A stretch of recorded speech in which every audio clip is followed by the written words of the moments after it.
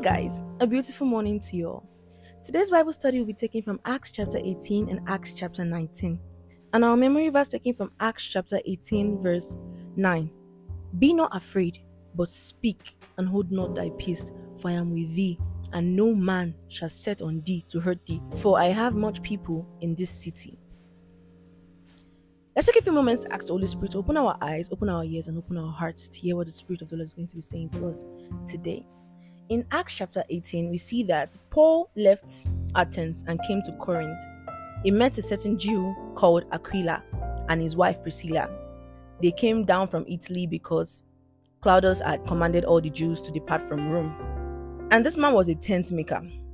And for this reason, Paul joined them because he was of the same craftsmanship and they were together. As Paul was waiting for Silas and Timothy, it was impressed in his spirit to testify to the Jews that Jesus Christ was Christ. But then they opposed themselves and blasphemed, and he shook his raiment and said unto them, Your blood be upon your own heads. I am clean from henceforth. I will go unto the Gentiles. And he departed thence and entered a certain man's house named Justus. Paul was angry with the Jews because he knew how much he was benefiting from Christ. You can imagine you knowing how much you're benefiting from Christ. You're trying to offer it to your family members, to your children, to your wife, and they are disagreeing to it. It's going to be paining you, right? And then people that are outside, your neighbors, they are accepting the benefit of that thing that you are preaching out. So that was what was hurting Paul, that I'm telling you people this thing, you people should at least trust me, that because of I'm a Jew, accept. But so he was not like, you know what? I removed my hand from him. I'm going to only focus on the Gentiles. And that is what Paul did. We see that Paul was afraid to speak. In the chapters before, we saw that Paul was beaten and he died and he woke up. The next day he left that city. And I was saying that Paul was so strong and he had so much faith for going back into that city to preach again. But we see that he was having some contention. He was having some, fear that, God, from the response of the Holy Spirit, we see that he was having some fear. And the Holy Spirit said to Paul, Be not afraid, but speak and hold not thy peace, for I am with thee, and no man shall set on thee to hurt thee, for I have much people in this city. So the Holy Spirit was promising Paul that, don't worry, I will protect you. Nobody will touch you. No finger will touch you in this city. And that is exactly what happened all through this chapter.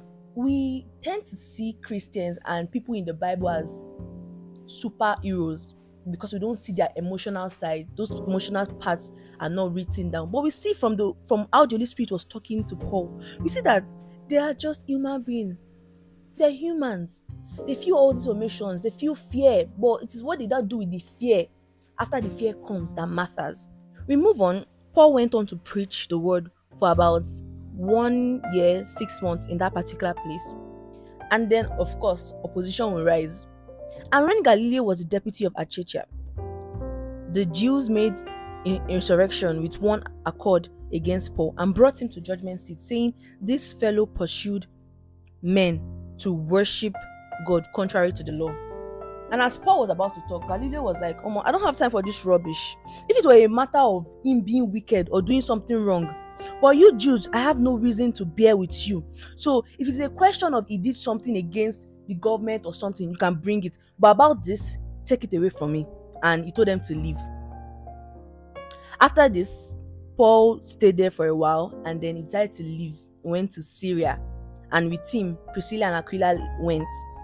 They went to Ephesus and Paul left Aquila and Priscilla in Ephesus. After a while, a certain Jew named Apollos, born at Alexandria, an eloquent man and mighty in the scriptures, came to Ephesus. This man was instructed in the way of the Lord, and being fervent to the Spirit, he spake and taught diligently the things of the Lord, knowing only the baptism of John.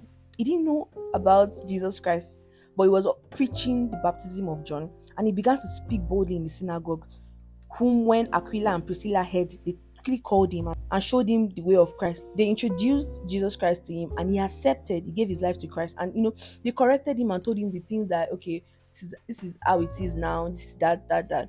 Aquila and Priscilla taught us what to do when we see believers teaching something that they're not supposed to be teaching. You see someone that is teaching something wrong, it's not that time for you to be commenting on their video or their post that you are wrong, this, that. Rather, go into their DM, drop a comment that I have dropped a message in your DM. Please, I would like if you checked it. And you correct them in their DM. If it is physically, call them at the back. Talk to them so that they can correct it. In Acts chapter 19, Paul was at Corinth and he passed the upper coast of Ephesus and he found some disciples there. He said unto them, have you guys received the Holy Spirit since you believed? He said unto him, we have not so much as heard whether there be any Holy Spirit. These people only knew the gospel of John as well. So Paul spoke to them about the Holy Spirit. Then Paul said, John verily baptized with the baptism of repentance, saying unto the people that they should believe on him, which should come after him, that is on Jesus Christ. And when they heard this, they were baptized in the name of Jesus Christ. And these people began to speak in tongues after Paul laid his hand on them. So after that, he went into the synagogue and spoke boldly for about 3 months, disputing and persuading the things concerning the kingdom of God. And when the people of Upper Ephesus, they rose up again against Paul, and when they began to speak evil of him, he departed from them and separated the disciples. He took the disciples to a private, synagogue, to a private place where he would be talking to them and spreading the gospel to them daily for about 2 years. He did that. And we see the manifestation of the mantle, because God wrought special miracles by the hands of Paul, so that from his body were brought unto the sick handkerchiefs or apron, and diseases departed from them, and the evil spirits went out. And when people started seeing that the name of Jesus Christ is working, some certain men of Sceva, vagabond Jews, exorcists, took upon themselves to call over them which had evil spirits the name of the Lord Jesus Christ, and they began to use Jesus' name to cast out spirits. But they didn't believe in Jesus, you understand? But they believed that the name would cast out this spirit. And the evil spirit answered them one day and said, Jesus I know, Paul I know, but who are you? And they couldn't respond. So the evil spirit pounced on them and beat them until they were naked, and they ran out of the house naked. And because of this, the news of the name of Jesus Christ spread across. A lot of people believed, and many exorcists, many sorcerers, they decided to believe in Christ, and they decided to throw all their magical books, everything that had to do with exorcism or anything like that. They shall put everything together and burnt it, and the name of Jesus Christ was magnified. At the same time, there was a certain man, Demetrius, a silversmith. Because of a lot of people were already believing in Christ, nobody was worshipping idols, nobody was buying idols again. And because of his profits were going down, this man was angry. So he decided to call many more people that, this is where our profit is coming from. Let's rise against this man so that we'll push him out. Because if our profit is not coming to us, how will we make ends meet? So they did this, and the whole city was filled with confusion. And having caught Gaius and Aristarchus, men of Macedonia, these were Paul's companion in travel, they rushed with one accord into the theater. The people in high places that knew Paul and they were Paul's friends said that Paul should please not come inside, that they would try to get Gaius and Aristarchus, Paul's companion, out of there because they were holding them captive. And then, this thing went on for about 2 hours. All of them were shouting, this, that.